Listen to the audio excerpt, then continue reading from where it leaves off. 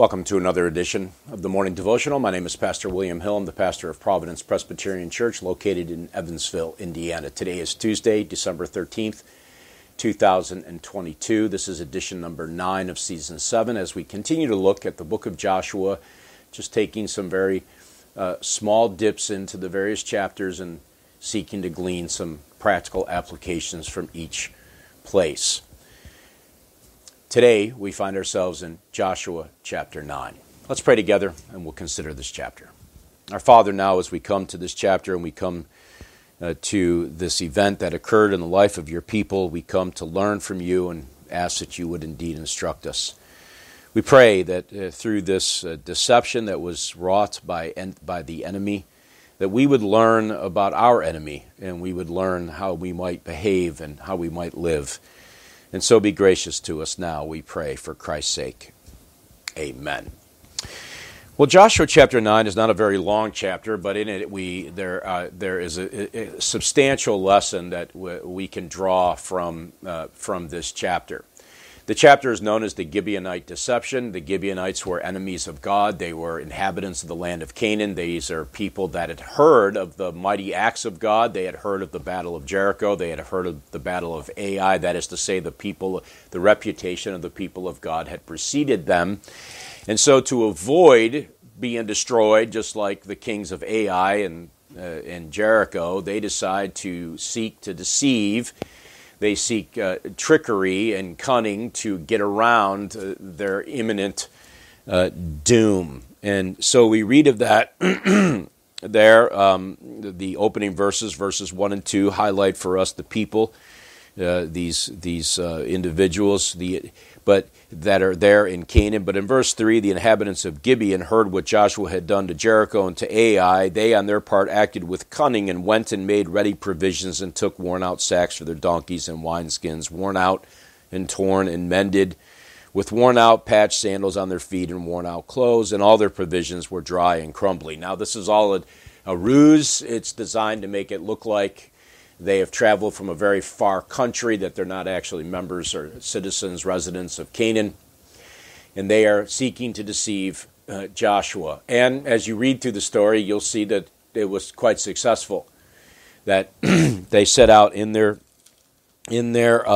efforts to deceive the leadership of Israel.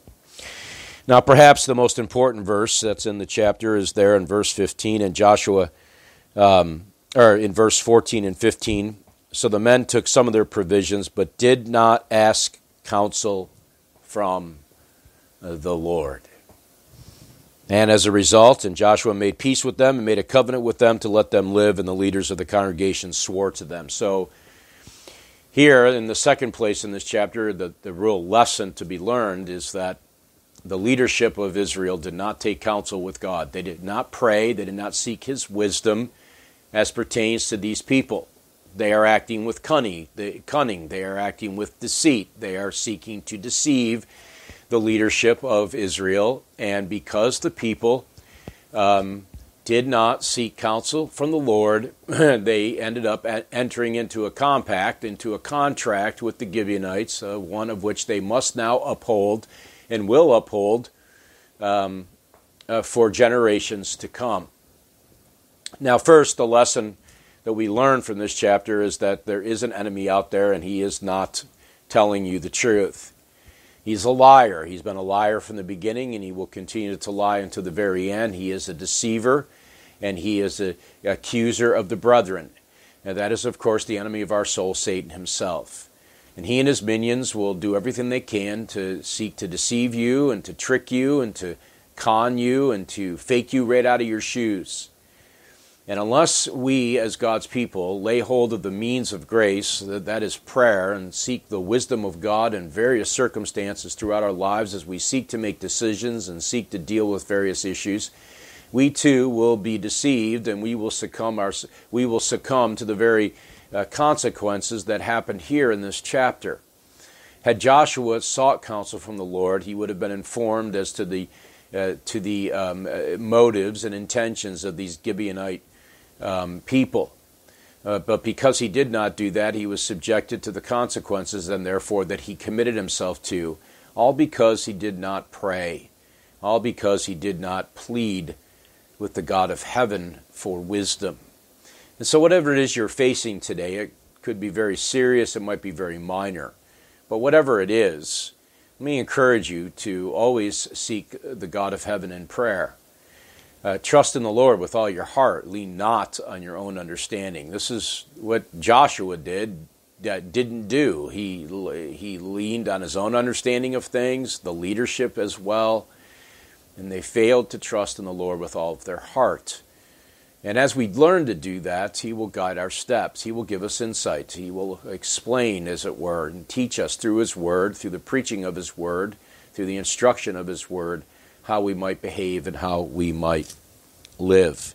Now, Joshua obviously confronts these people and their deception, but given the fact that they had made this contract, this covenant, they had committed themselves to this course of action.